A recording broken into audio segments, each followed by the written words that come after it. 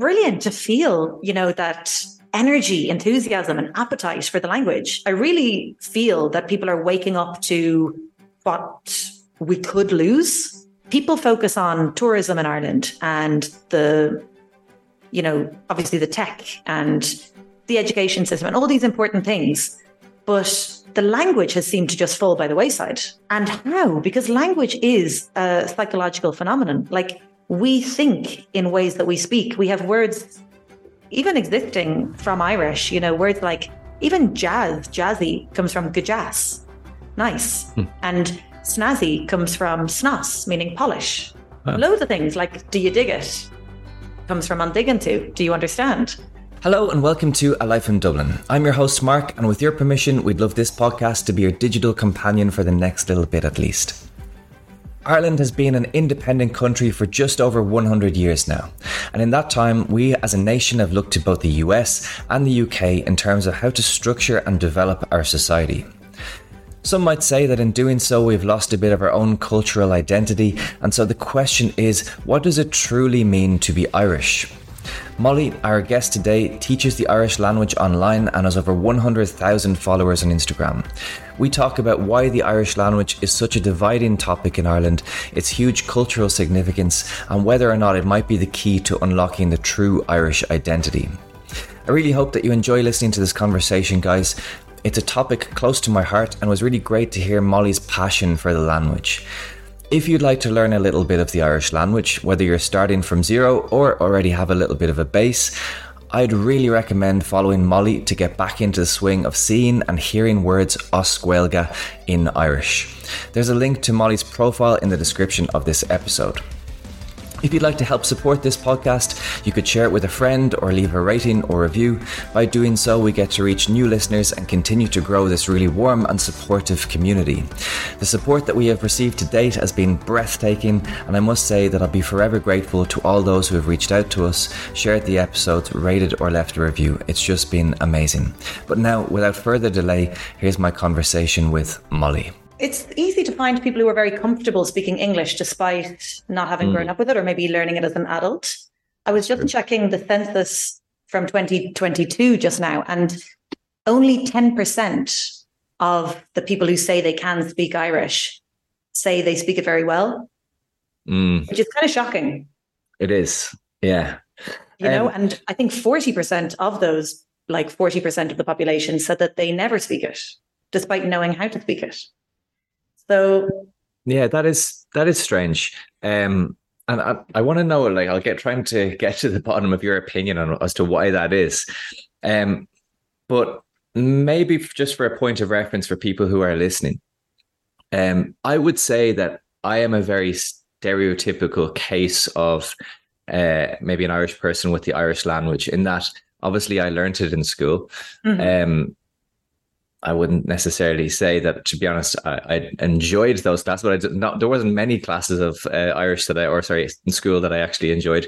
But then I came to like 18 years old, and I was proud actually that I could speak about it. I've always been proud of the fact that we have an Irish language. But since the moment I've finished the Leaving Cert, I had never used Irish again since. And I think just the majority of people that I know in the community that I'm around, I'd say that's probably the case for most of us. What, like, if we go back to when you were 15-year-old Mollie, like, what was your relationship with Irish, and how has that led to your situation now? Good question. I mean, like, how a lot of Irish people hold this shame of not speaking it or not speaking it too well, or even if you are speaking it, that you're not a Gaeilge or didn't come from a Irish speaking family. So I didn't grow up with Irish as my first language.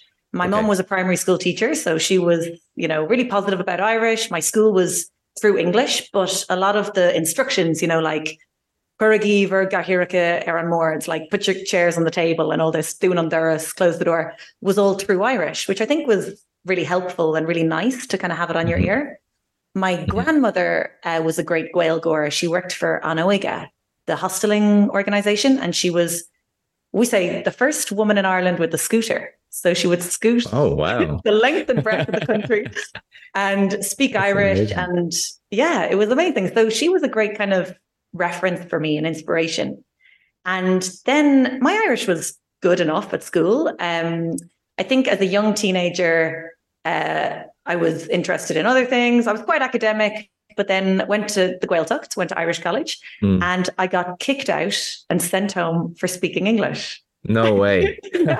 Wow. So they put me on the train back from Galway to Dublin. And I think I was just trying to express something to someone who wouldn't understand in Irish. And I remember the words exactly. I said, "Are you mixing that green paint for me?" to a boy called Robert from Galway. And someone heard me, and it was the strictest Irish college you could go to. And they were like, "Oh, Wally, and will we kind of sperle? Are you speaking English?" And I was like, "I am." And they said, "Well, fair play for being honest, but here's your train ticket and off you go." Oh my gosh, that's incredibly strict. Yeah, traumatizing. I'm still not over it, as you can tell. I'm very bitter. But I came home, my parents were livid. I had my phone taken off me, and I was only 13. And then I explained my case. I wanted to be a lawyer at that stage. And my dad called them up and he was like, "Was it really just like one sentence in English?" And they go, "Yeah, that was about it, you know." And he was like, "That's not fair now, come on." And they offered me a scholarship for the following year to go back. So I went back. Oh my God, this is, and then, I can't believe that. Like, okay, sorry, go ahead. So I went back, and then I just loved it. Like, I was, you know, there was all these weird things about Irish college, wasn't there? Like the wall of Gra, like if you were in a couple, you had your stud on Colosh, then babe of Colosh, on Mala on the wall. Oh my God. Anyway, I became the Príomh-Chinneadh, the kind of head girl of the college after a few years. And at that stage, my Irish was good. I did a good leaving, but a bit like you, I didn't really use it or speak it after school. For a couple of years, I started traveling. I was teaching English. I became a Zumba teacher. I was sailing around the world on the Peace Boat, which is the UN-sponsored NGO, with about 900 Japanese students and Misha and me, and a few other teachers and translators. And they were just like, "Oh, are you Irish? Do you speak Irish?" And I was like, "Oh, it's Cuivan Lum Cúpla Focal. I remember a couple of words." And they just wanted to do Irish dancing and speak Irish every day. That's fascinating. So we did that. And then I was like, "God, I'm so proud to be Irish." Like, the more I traveled, the more I was away from Ireland, the more I got English. I was thinking, I love teaching and I love breaking things down to be more accessible and more digestible, you know, and just to let people know anyone can do this. It's such a vibrant, you know, meaningful, rich language. And then the pandemic hit. I was teaching back-to-back Irish lessons for like 14 hours a day. Everyone all over the world. It was mad. But like, that's but there's so many questions within that. Like sailing around the world with what did you say? Like, how many Japanese people? 900 Japanese people. Yeah. That must have been an amazing experience. But listen, we might go into that a little bit later. It is interesting that people's pride in the Irish language actually can be ignited from people who are not Irish. And that's why I'm interested to have this conversation, is because so many people ask me about, the Irish language and Gaeilge, like they don't really get why we don't speak it, or why we might be so proud of being Irish. And, let's just say, we're not English or whatever. We're very different, but yet we don't speak a different language. And within that language as well, there's so much, I guess, of our cultural identity that, I can't be hypocritical. I have to say that perhaps I haven't got that connection to the cultural identity because I don't speak Irish to a high level. As a point of reference also, I began following you, I think, probably during the pandemic. And it was a moment of, I'm going to try and learn Irish again, right? Yeah. And I started with, maybe Duolingo, as we all do. Mm-hmm. And then I just struggled with that because there's such randomness of the sentences that you learn on Duolingo. I quickly just ran out of patience. But the language that you teach through your profile on Instagram is very functional language, and that's why I find it quite interesting. You know, it's like, okay, I can actually use this word, or I can contextualize how to use this phrase. That probably comes maybe from when you were teaching English, I guess, as you said, kind of using those methods to teach Irish. I think so. And this mindset that is like, don't have any fear. You know, what do you really want to say? What do you need to say? Feel comfortable with what you know, even making mistakes, you know, setting up the profile and hearing from people who might have dyslexia and got an exemption at school in Irish, or, you know, drop down to pass just because the system makes you choose between maths and Irish in a way. Like, do you do higher maths because of your time restrictions? People from the north saying, oh, I never had the opportunity to learn Irish. It just really struck me. This has been so polarizing and so punitive, you know, the way the language, I mean, like you say, I think it was a lot of just trying to make language learning very fun, open, accessible, that really influenced how I teach Irish and how I thought, like, this is how we can kind of make it uplifting, make it a joy to learn, you know? Yeah. Where would, like, what's the kind of demographic of the majority of your students? Are they Irish? Yeah, good question. Or? They're on Instagram, I think about 40% American. Wow. Yeah, about maybe 25% Irish, then maybe British, Canadian, Australian, and the rest of the world. But they're followers. I think maybe my students, I had been teaching one-to-ones for years, and a lot of them were, probably mostly American, Canadian, but you wouldn't believe, like, some Chinese people, Hungarians, Moroccans, like, it would blow your mind. People speaking Irish with their horses in Kentucky and waking up at like 2 a.m. in Russia to learn Irish. It's incredible. And then I would be like having a spontaneous conversation with them. And then an Irish person about to sit their leaving cert would be like, oh, I really need to practice for my oral, you know, and I really want the A1. And they'd be quite ambitious and very smart and everything, and really going for the A1, the highest grade you can get. And they wouldn't really be able to have a spontaneous conversation. Yeah. They had to stick to the script. Yeah. And I'm like, wow, you've been learning for 14 years. And this guy in Hungary started age 60 and has been learning for 2 years. It's so random, but amazing that happens. And it sometimes can put you to shame, because I have got to meet people. I remember there was a Russian woman that had moved here. She lived here for like 20 years. And she decided she was going to, you know, learn Irish. And next thing, you know, a couple of years later, she was bloody fluent in Irish. And it makes you feel so bad about yourself. Here's a woman, and she just came over and she's like, oh, you guys should learn your own language. And then she's like, here, look, I'll just show you how to do it. But amazing. I do feel like we should make more of an effort. Do you think that we, like, the problem is the education system and how it's taught, or what is the issue for us not using it? I think the syllabus, you know, the curriculum is a huge issue, because even the most gifted, you know, charismatic teacher can't work with that. It's like, who wants to teach that poetry? Or there's not enough relevance in the system to make kids and teenagers who are, you know, studying Irish as a compulsory subject in Ireland to want to use it outside school. So I think that's one issue. But I think just the fear that people have of not being perfect, and they don't really understand it. That's the thing. You're kind of dragged through level by level. Oh, now you're at this level. You need to know these texts, and you need to have this style of listening comprehension, instead of knowing, why is there a H in that word? Why does it have an ending? Why?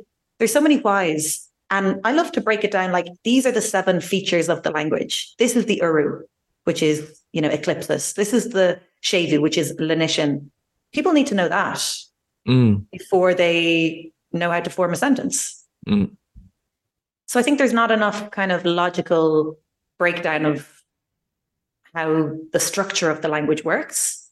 Yeah. Not enough relevance, and not enough kind of fun brought into language learning. I know teachers are under a lot of time pressure and basically they're working towards an exam, and that's the real problem.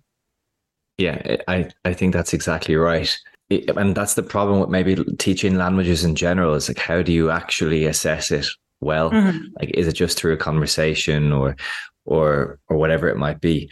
Like going back, I remember learning, let's say, for example, the Mo Canílach in school, but I had no clue what the Mo Canílach actually is. I just thought it was a square in the wall with really weird conjugations on the verbs. And I just used to pray that I never had to use it. But I never, use it. I mean, I never knew when to use it or what it is. Now, that's probably crazy. As much my fault, but no, I mean, that's so common. People are like, oh, that's just a scary grammar concept. And so is the Tischel Ginneduch, the bad boys of Irish grammar, which are the conditional mood and the genitive case, which are literally everywhere. If you were learning Spanish or French or another, school subject in Ireland, but language, you would learn phrases like I would like, or if I won the lottery, I would buy. They're really kind of quite basic phrases, beginner, intermediate. But in Irish, it's nearly like, I don't know, you learn off 3 phrases, including that structure, and you can use those in your exam instead of just knowing how to apply it. And it's very satisfying and very easy. Well, to tell people. Well, yeah, exactly. It even feels intimidating to hear that. Yeah. I'm like, let's do it now. We can learn it. But you can actually learn it. I've got a 90-second video on my Instagram about it. I'll give it a watch. If I can learn that in 90 seconds, that just puts the whole education system to a complete shame. But maybe about 7 or 8 years ago, I moved to Spain to, with the intention of learning Spanish. So I went over there with 0, and I had a very kind of high opinion of myself, and I thought that this was going to be easy. And the next 2 years were incredibly difficult, intense. I guess it was learning the language, and also as an adult coming to terms with how often I make mistakes, how much I can't be myself, etc. And I didn't realize how difficult it would be to learn a language as an adult. You're obviously limited in the amount of time that you have because most people work, etc. But also, second, on top of that, adults generally they're not used to anymore doing things, but we're not very good at. Like, how often are you learning something new? Whether it's, I don't know, bloody darts or whatever it is. Like, how we're very rarely doing things we're bad at. So that's also a shock to the system. And then that idea of not being able to be yourself, especially if you're learning a language where you have to use it frequently, like put yourself into the situation of being in the Gaeltacht, for example. And I imagine if I was to go to the Gaeltacht now, I would really struggle because I'd be shy. I wouldn't be speaking, very often. I'd be afraid to speak. It's like you said, you have this fear of making mistakes. What are people thinking of me? There's all of these complications in learning a language as an adult. Do you think that people appreciate that, or they have no idea of that when they're starting classes, like learning Irish? Well, to be honest, I think it's a myth. And I think it's also proven that it is a bit of a fallacy that kids just soak it up like a sponge. They're just, they can pick up a language, willy-nilly. But as adults, we also can. We just have deep-rooted fears and insecurities and obviously other time commitments and constraints, but we don't believe we can. Whereas a kid, you don't have those, things that are holding you back. You just listen to it and repeat it. You don't mind making mistakes. You don't mind if someone tells you, say this 10 times, you just do it. Whereas an adult, you might be like, I feel like a fool and I don't want to go in there and embarrass myself, etc. But you definitely can learn a language efficiently and well as an adult, 100%. And sometimes quicker than a kid would and better, especially if you have, habit forming kind of systems and you embrace the challenge. And like you say, being a beginner is very tough and we're not really used to it. but really getting into that beginner mentality, like, well, it's all new. I'm going to learn loads. The curve is steep, in a good way. Did you learn that beginner mentality from being with 900 Japanese people? Don't they have a specific concept for that? Well, I learned a lot from them. They don't like making mistakes at all as a generalization, but they do practice everything. Like the Irish dancing was incessant. It was just like every day, meet on the top deck, off we go, the walls of Limerick, Amazing. But I've met some very interesting people who truly let themselves into this learning method and go for it and absorb it all. And of course, it's frustrating to learn something new and make mistakes. But I was actually thinking about this morning. I went to a yoga class and the teacher said, don't think of yourself as stiff as you're starting off the class. Think of yourself as dry. And then you're oiling up your limbs and your muscles. And by the end, you always feel smoother, lighter, stronger, And I thought that's a bit like learning anything. You're frustrated because you can't bend, you have no agility. But the more you learn, the more you're kind of wetting the sponge. And then you're able to bend in all shapes and forms and even shrink and expand. And you kind of just have to trust the process and trust yourself. And if you really want to learn it, you will, But it's really, I love that kind of, when imagery and vocabulary and how that can shape our experience and our reality, actually, because your teacher said to you, basically they changed the word stiff to dry, which creates a different image in your head, which creates perhaps a different reality for you. And I've always been really interested in that type of thing. And it's quite powerful, really, how much language can influence our reality. I actually watched a TED Talk. I can't remember the name of the guy. I'm really sorry for that. I'll include the TED Talk in the description of the episode. But I think it's quite a famous one. But it's a guy speaking at a TED conference in somewhere in the US, talking about the Irish language, actually. And he's talking about how, let's say, phrases or vocabulary that we have in Irish that might be different to English, have a certain beauty to them. Yeah. And perhaps there's a sense of humor in them. Like again, you might be able to tell me the words for this, but I remember he was talking about the word for jellyfish being a seal's snot translation. Yeah. Smuggle your rowan. Yeah. Yeah, there you go. So, but that's quite humorous. Exactly. There's loads of that. Yeah. Yeah. And a lot that we didn't learn at school. Imagine if your teacher just came in and told you, okay, this is the seal and this means snot, and together it makes jellyfish. Like, draw it, write the word, say it. Kids love that. But it seems like it's lacking. Like the stuff I would teach in a first lesson is stuff that people in Ireland don't learn in, sorry, there's a glass bin outside, in years of school.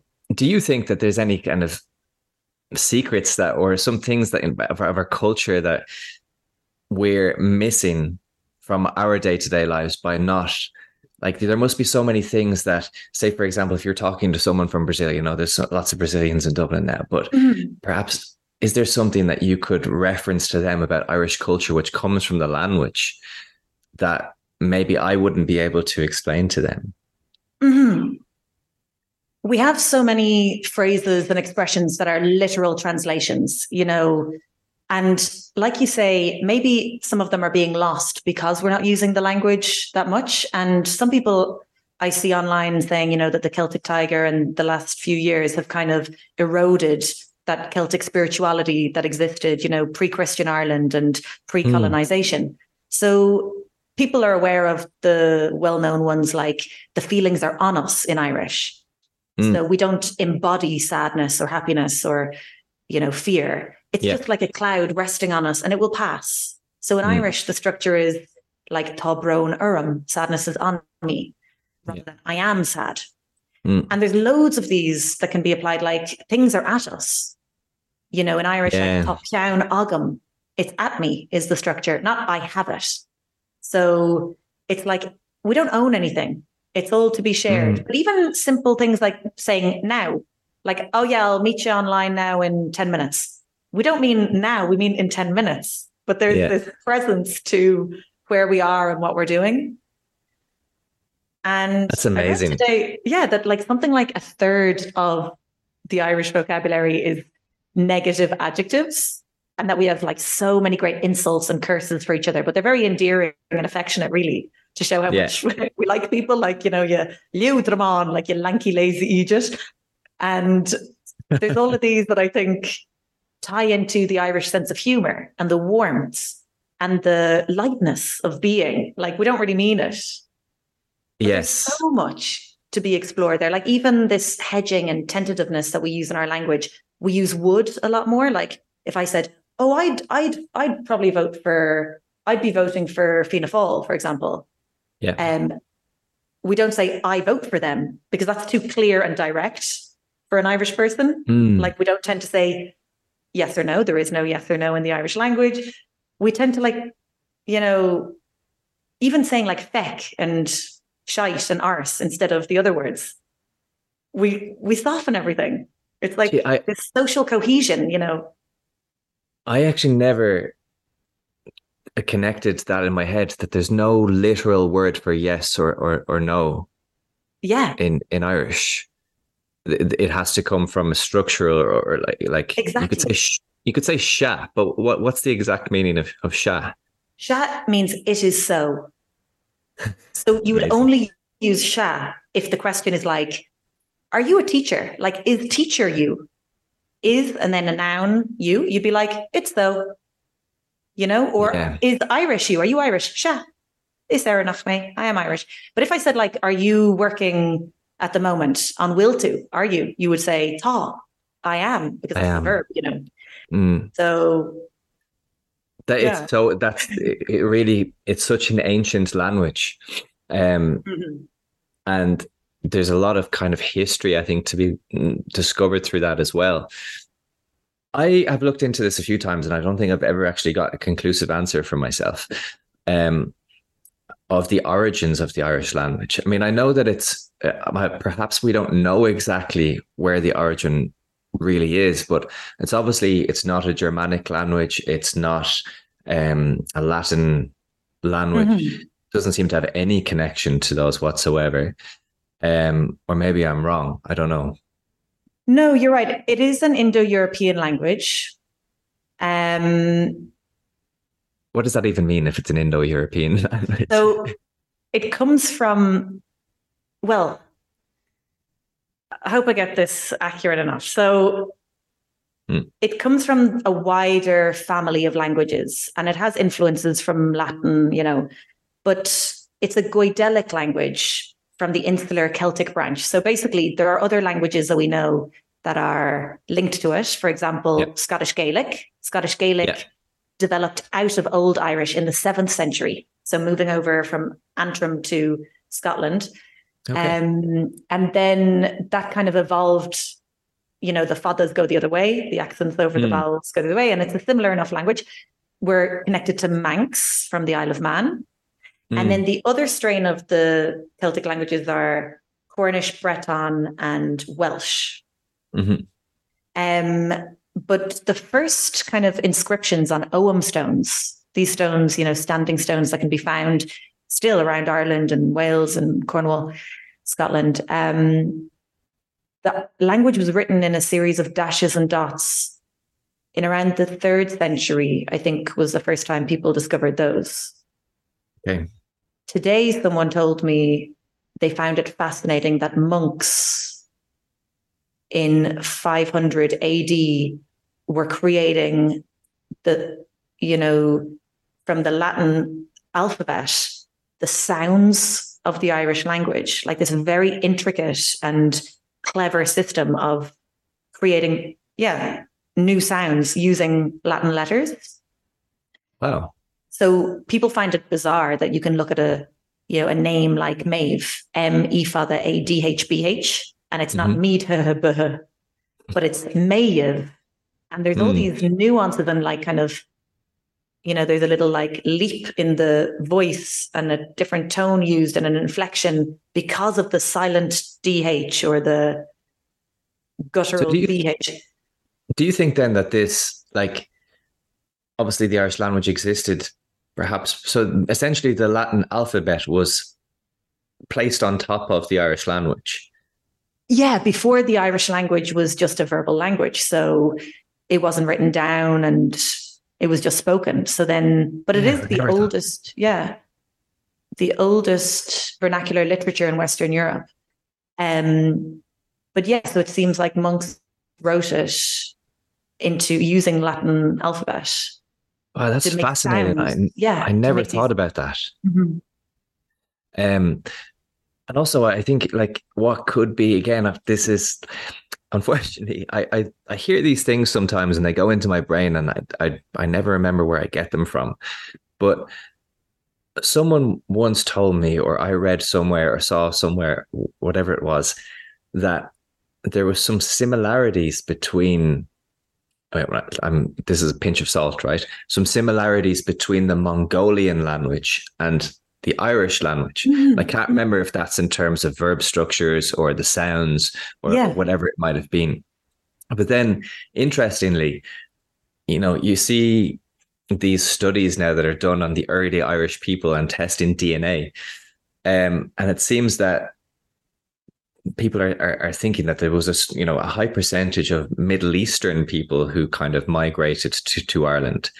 So sometimes I wonder, that traveling of people across the European continent, eventually ending up here in Ireland, and then maybe being secluded, I guess, to a certain extent from the rest of Europe. If that had an impact on this language that we speak here as Irish people. It's just, I don't know, I find the whole thing fascinating.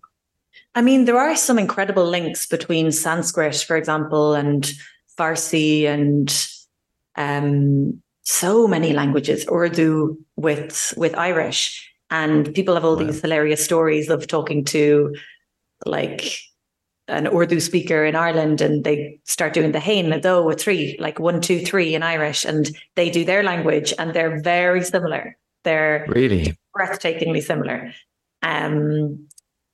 But yeah, apparently there were a lot of settlers from the Middle East, but the Celts came from there originally and traveled over to Ireland. We also have a lot of kind of Old Norse roots in the Irish language because of the Vikings.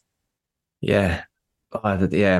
It's so interesting. Isn't there something as well, like someone told me before, that the word for ladybird is something like something cow? I can't remember. Yeah, cow. Yeah. God's little cow. God's little cow. J. Yeah. Exactly. What an amazing word for a ladybird. But apparently, I don't know, is it in Russian or some of the Scandinavian languages? There's a similar translation. So perhaps it was an influence from the Vikings or something like that. I mean, that's what I find super interesting is you're learning about history through a language, because if you make that connection, then you have to go, oh, okay, these people obviously mixed it up because it's too random. It is way too random that two very separate societies both decided to call ladybirds God's little cow. But it just can't happen.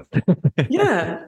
And I think going back to what you said, like, how fascinating the way we can learn a language through, etymology and history and these nuggets. Like, I used to be a camp counselor in Switzerland, and there were a few activities the kids really didn't like, but you had to just pretend they were the greatest thing ever. And they got really into it and really competitive about, like, this boring card game while they were waiting for a fun game like the trampolines or whatever. So I think that's, if you came in and explained to kids, like, guess, like, out of these three, which does ladybird mean? To gamify it and to make it like, just very kind of bright and buoyant. Engaging at the end of the day. Exactly. Yeah. Well, so you seem to have had quite an exciting few years anyway, whether it's in Switzerland or traveling around on a boat. You obviously don't suffer from seasickness. No, I love the water. Love sailing. Okay. Yeah. So this was 1 year, you said? It was about 4 or 5 months. Yeah. So I was walking the Camino de Santiago and I met another teacher and I said, what are you going to do after this walk? And he goes, I'm applying for the Peace Boat.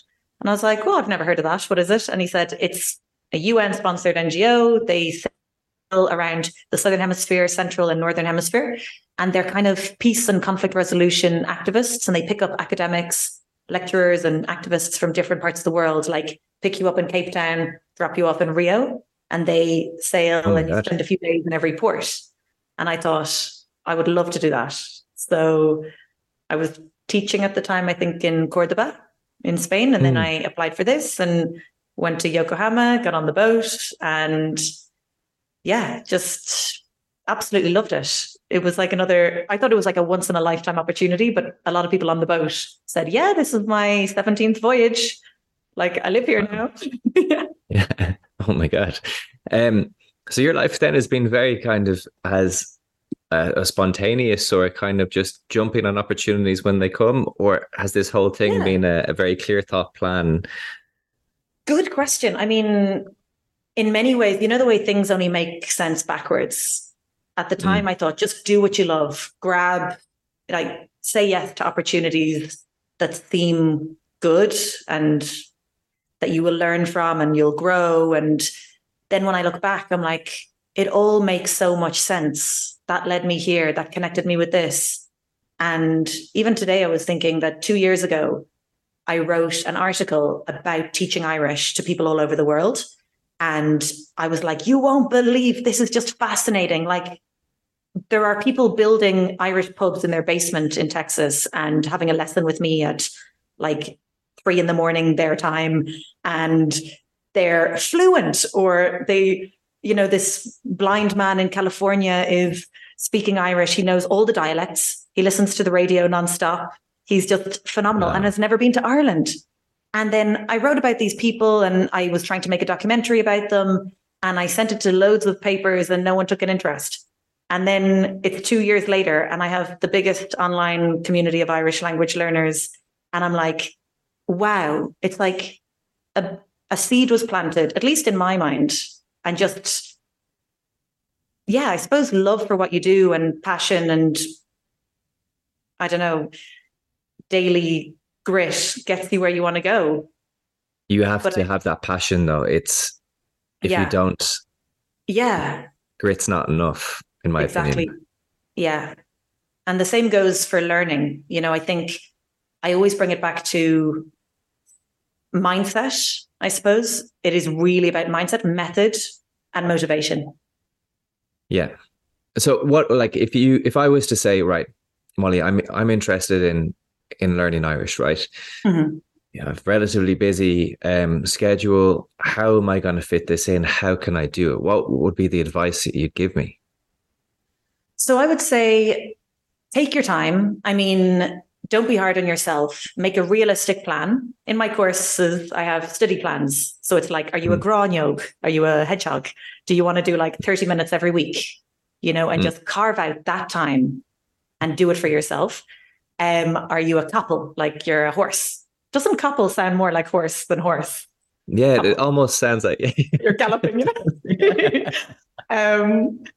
So one thing is be organized. Like, start as you mean to go on. I had an old violin teacher who used to say, we make time for the things we love. And I suppose I didn't really love the violin at the time. So that's one thing, being held accountable. So we have like a Telegram group and a 24/7 open Zoom room so people can practice any time of day or night, meeting people from all over the world. So I think making it so that it's not just that class. You're not like, oh, I go to an Irish class once a week, or I go to the Gaeltacht once a year for a month or whatever. It's like, use it.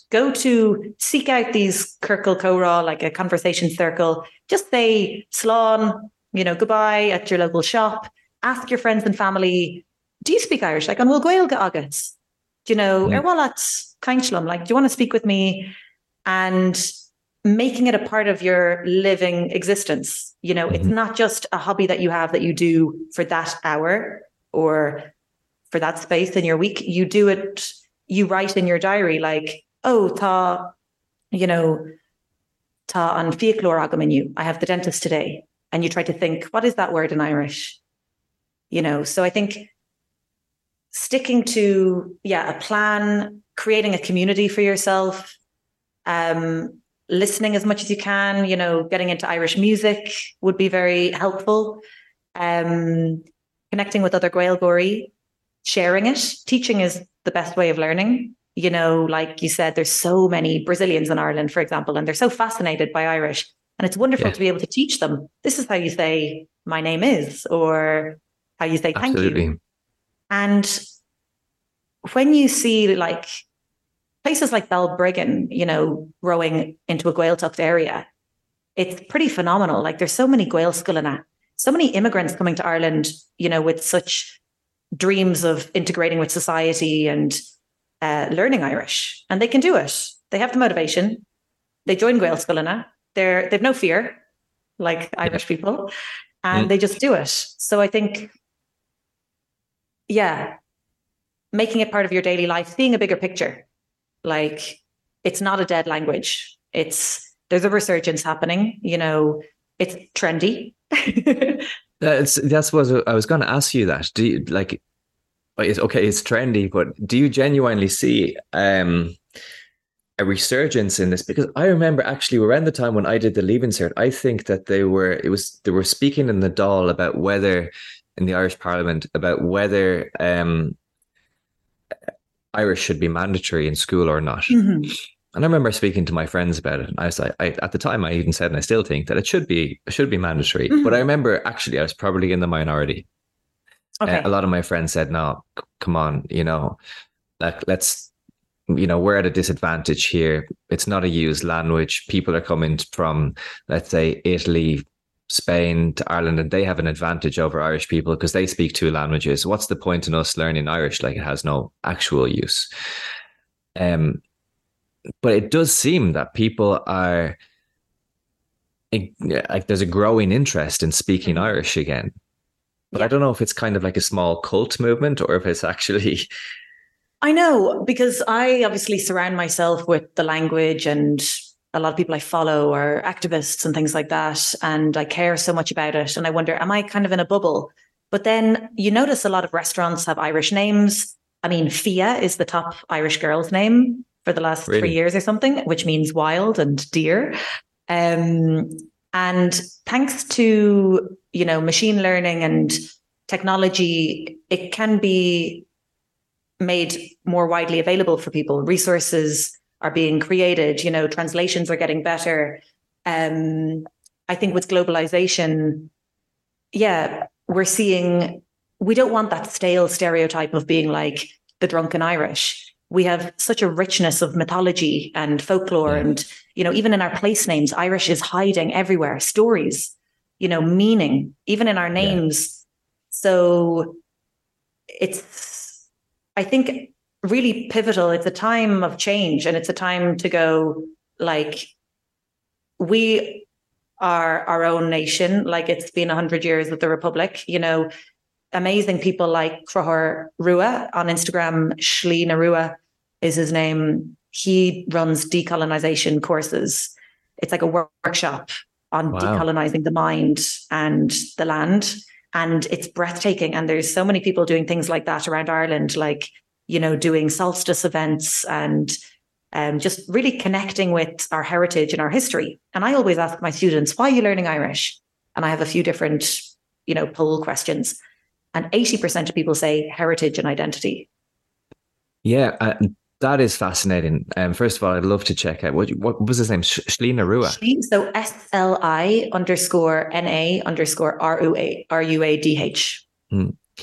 I can link I don't know. Perfect. I don't know if it's because of my own personal interest or if it's again, people who are on the outside, or even in general, like you get asked so many questions about Irish culture and who you are. Yeah. And it did seem that, you know, let's say post-independence, we had half an eye on what was going on in the US and half an eye what was going on in the UK. And we seemed to kind of, let's say, use kind of those as crutches and kind of limp our way into a country, an independent country. Yeah. But now I think we're coming to a point where it's like, actually, hang on a second. Who are we and who were we before all of that began? Mm-hmm. And I'm personally very interested in that type of thing. I spoke to a few weeks ago to Dermot Ling, who runs, you know, he runs actually, or was running anyway, an Irish retreat and in County Kerry, you know, for adults to go and just speak. And it was kind of like a Gaeltacht to speak for a couple of weeks and to do different activities. And it sounded amazing. But he was, you know, he's very charismatic in the way that he speaks. And he talks about, you know, Irish being part of your soul and your spirit, and it's in there and it'll come out eventually once you practice it. But there is all of these aspects of our identity in the language. And I personally, even though I haven't made any actual actions towards it yet, I'm afraid that we lose that, because if we lose that, who are we? Does that make sense? Yeah, it really does. Like you say, you know, it's inbuilt in us. Like, in a way, I think we can't lose it. And Manchán Magan, you know, the kind of big name in the Irish language, he has written some fascinating books, and he's quite hopeful. I think he wrote in one of his books, it can't really be lost because it's a story, and a story never ends. Or it's like, he's not afraid of the language fading. But I think that's because maybe he just believes so much in its power that the structures, even if you ask someone, do you have Irish? That's an Irish structure. Yeah. Even if they say, I have no Irish, that's not a British way to say it, or an American or Australian way. They'd say, I don't speak that language. And we would say, I don't have it. Because in Irish, we have a skill, we have a language. It's at us. Yeah. It's that structure. But yeah, I think, like you say, you know, now we care so much more, maybe after leaving school, after it was drilled into us or forced on us. A lot of my students are, you know, living in Hong Kong or Kenya, raising their kids and saying, I want Irish sounds in my kids' ears. I don't want them to grow up without Irish, even if I hated Irish at school. I want them to learn our native language. It's an indigenous language. You know, it's only spoken in Ireland. There is a Gaeltacht in Canada, and it's so rich and deep and fascinating, tender and humorous. It's so integral to who we are, I think. Do you know, and this is a question off the cuff, so you might not have a clue about this, but are there any clues as to the kind of spirituality or the beliefs of, let's say, the pre-Christian people who are here speaking Irish on a daily basis, or any clues as to, you know, I don't know, aspects of what they might have believed? Good question. Recently, I was talking about how the English we speak in Ireland is can be considered as like a colonized way of speaking, because we're overly polite and kind of subservient. And we say things like, oh, if you wouldn't mind, take your time whenever you get a chance. Like, oh, thank you so much. You're as good. And then in other countries, they might just say, coffee, please. Yeah. You know, and like quit the niceness. And Irish is quite straightforward. We just say like, Boa lum, I would like coffee. Yeah. And in a way, it's like not apologetic. It's just the way we speak. And I really felt like it is a pre-Christian language. It's a pre-colonized language. It's a way of being in the world. And it's so connected to your surroundings. Irish is full of prepositions. Things are at us, on us, about us, before us. Even very simple things. Like if I was teaching, Gurav Mahagat is thank you. Gurav Mahagat. And it really means may goodness be at you. So it sounds like I'm giving you goodness, you know, or you should have goodness. Like, let it be at you. And then even like, you're welcome, Tafalcha Roat. Roat means before you. So there is welcome before you. So it's like you're leading someone. Leading someone, or what you're actually doing is just essentially creating a presence for something that you cannot see. Yes. Does that make sense? Even that, like, sadness is on me. There is as you said, it's something is like physically on you. You obviously can't see that, but you can feel it. Yeah. And you know, that's an interesting part of the language, because these days, obviously, with so much happening in our lives, with so much technology, we live in a very materialistic world. Mm-hmm. And, we don't often think about things that you cannot see, for example. But yeah, that a language like this and helping you to navigate even your emotions, that's incredible. Like, yeah, we can't lose it. Yeah, exactly. It's up to you, Molly. You have to. You're gonna have to go viral times 1,000 to I'm teach doing the my world best. this language. You are. You're doing amazing. But it's brilliant to feel, that energy, enthusiasm, and appetite for the language. I really feel that people are waking up to what we could lose, like the extent of what we have there in the Irish language. It's cultural currency. People focus on tourism in Ireland and obviously the tech and the education system and all these important things. But the language has seemed to just fall by the wayside. Yeah. And how? Because language is a psychological phenomenon. Like, we think in ways that we speak. We have words even existing from Irish, words like even jazzy comes from gajas, nice. And snazzy comes from snos, meaning polish. Like loads of things, like do you dig it? Comes from undigging to. Do you understand? And that's even amazing. smashing, that smashing is like comes from smash in. That's good. And even slán, goodbye, created so long. I said this to my English friend recently, and she goes, Molly, no one says so long. And I was like, but come on. Yeah, so long, farewell. There's so much of it. I always say it's like we are speaking Irish, just using English. Yeah. And like you said, it's time to just regain that spirit of we are a republic, and we are our own country, and we don't need to be like Americans. We don't need to be like anyone else. I think in the 90s and, through our life, we've felt, like you said, maybe, what are they doing now? Is that cool? Maybe we should do a bit of that. Oh, let's start speaking like Americans in a way. Like, no, we're Irish. Like, let's be proud of all our history, everything that's been built in our little island. I would come home from school, and I used to have those petty flu yogurts, and I would watch Neighbours. Yeah.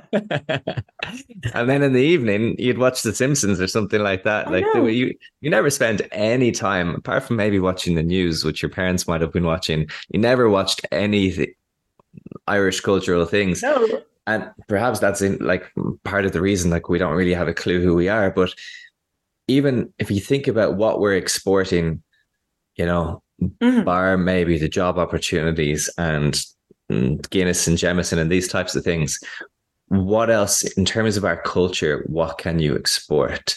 Yeah. You look at South Korea, for example, as an example, like that culture is so incredibly popular at the moment, whether it's K-pop or the movies or whatever it might be. And they have such a strong, and they've done so well to export that culture internationally. But if I ask myself the question, what are we exporting? What would we export? It's hard to know. Yeah, I get you. And I think, like you said, the Irish culture is so strong worldwide. Everyone knows, even Irish butter, it's the best in the world. Like Riverdance, Enya, U2, everyone knows it's a very strong and well-preserved entity. Like even the color green, and even if it's stuff we don't like, leprechauns and lepping around, and it's still really well known. And then the language isn't, even on our own island, which is quite bizarre. Yes, it is quite bizarre. It could be that people go, oh, but none of my favorite TV shows are in Irish. I want to watch Neighbours, and I want to, have toys from other countries and have Pop-Tarts and all this stuff. Yeah, but funnily enough, that I still think the pride is still there. It's just the effort, and because every bloody signpost in the country is in English and Irish, and that's there. If you said, I would imagine if you asked Irish people whether they would like that taken away, I would say 99% of people would say no. I want it to be both in English and in Irish. True. So there's that. I remember also listening to to another podcast before, and they're comparing Catalan and Catalonia with Ireland, and they were saying, two, like, let's say, groups of people very proud of who they are, where they come from. In one place, they, 99% of them speak Catalan, and in Ireland, 1% of people speak Irish. And I think that the main difference, the Catalans studied Ireland as an example as to why that's happening. And as far as I'm aware, they came to the conclusion that it's because post school, you have no utility for the language. Yeah. So in Catalonia, if you go to university, it's going to be through Catalan. If you want to work in any public job, it has to be through Catalan. Mm-hmm. So there is a utility for the language after school. I'm not saying that we should introduce that here, but it's just an interesting concept that perhaps... Definitely. Yeah, I get you. I think, with high-speed internet being all around Ireland now, and you see these kind of nearly competitions like win a year in the Gaeltachts for a young family, join the local school because the school is going to close if another young family doesn't join. And those competitions or lotteries, whatever they are really popular. And then the families end up staying and encouraging their friends and family to come stay as well. Because, with the pandemic and people moving out of cities a bit more and realizing nature is wonderful and we can work from anywhere. And also, why don't we connect with something so key to our identity and our history as Irish people? I think that's another reason why there's hope for the language. And in terms of, the success stories of like the Basque country as well, I used to live there and it blew my mind how much Basque was spoken and how beautiful it was that young people were really educated in both Basque and Spanish. And, they're as different as Irish and English. They're completely different languages and it can be done. And you can see how proud they are of the language. And I think, as you say, some people see Irish as a waste of time. Why invest so much of your childhood being forced to learn a language when you could be learning more maths or more something that's important, etc.? But it's like, there's no time wasting if it's all through the language. Now they're training teachers to teach, PE and art and a lot of the core primary school subjects through Irish. Brilliant. It's kind of a no-brainer. Like, if you grow up with more than one language, you have better memory, you have more confidence, you're able to pick up more languages when you grow up. It's no waste of time at all. It's actually time efficient. Absolutely. Yeah. And then it goes back to maintaining that kind of cultural identity. That is something when you get to my age, when maybe you're 34 and you might actually want to have that, you might not realize that when you're 14. Yeah. But when you get to a little bit older, you'd be incredibly grateful for it. And it's putting a function to the language, isn't it? It's utilizing it in a way that makes sense. Mollie, I don't want to take too much more of your time. I really, really appreciate the time you've given us and being able to talk to you. It's been really interesting. Thank you so much for having me. I've loved it. Thanks, Mike. Yeah, I'm sure I'm going to obviously put a link to your Instagram in the description of the episode for people who are outside of Ireland listening to this now. I'm sure they're going to love kind of checking out the different, and you explain things really well and it's really easy to follow as well. So even if you don't have a clue what Irish is or Gaeilge is, I think your videos and your descriptions, you can start from nothing. So that's really, that's difficult to do. So well done on that. Thanks a million. Fáilte rót. That's all I got. No, I'm afraid. I think we should finish there. Mollie, thank you so much.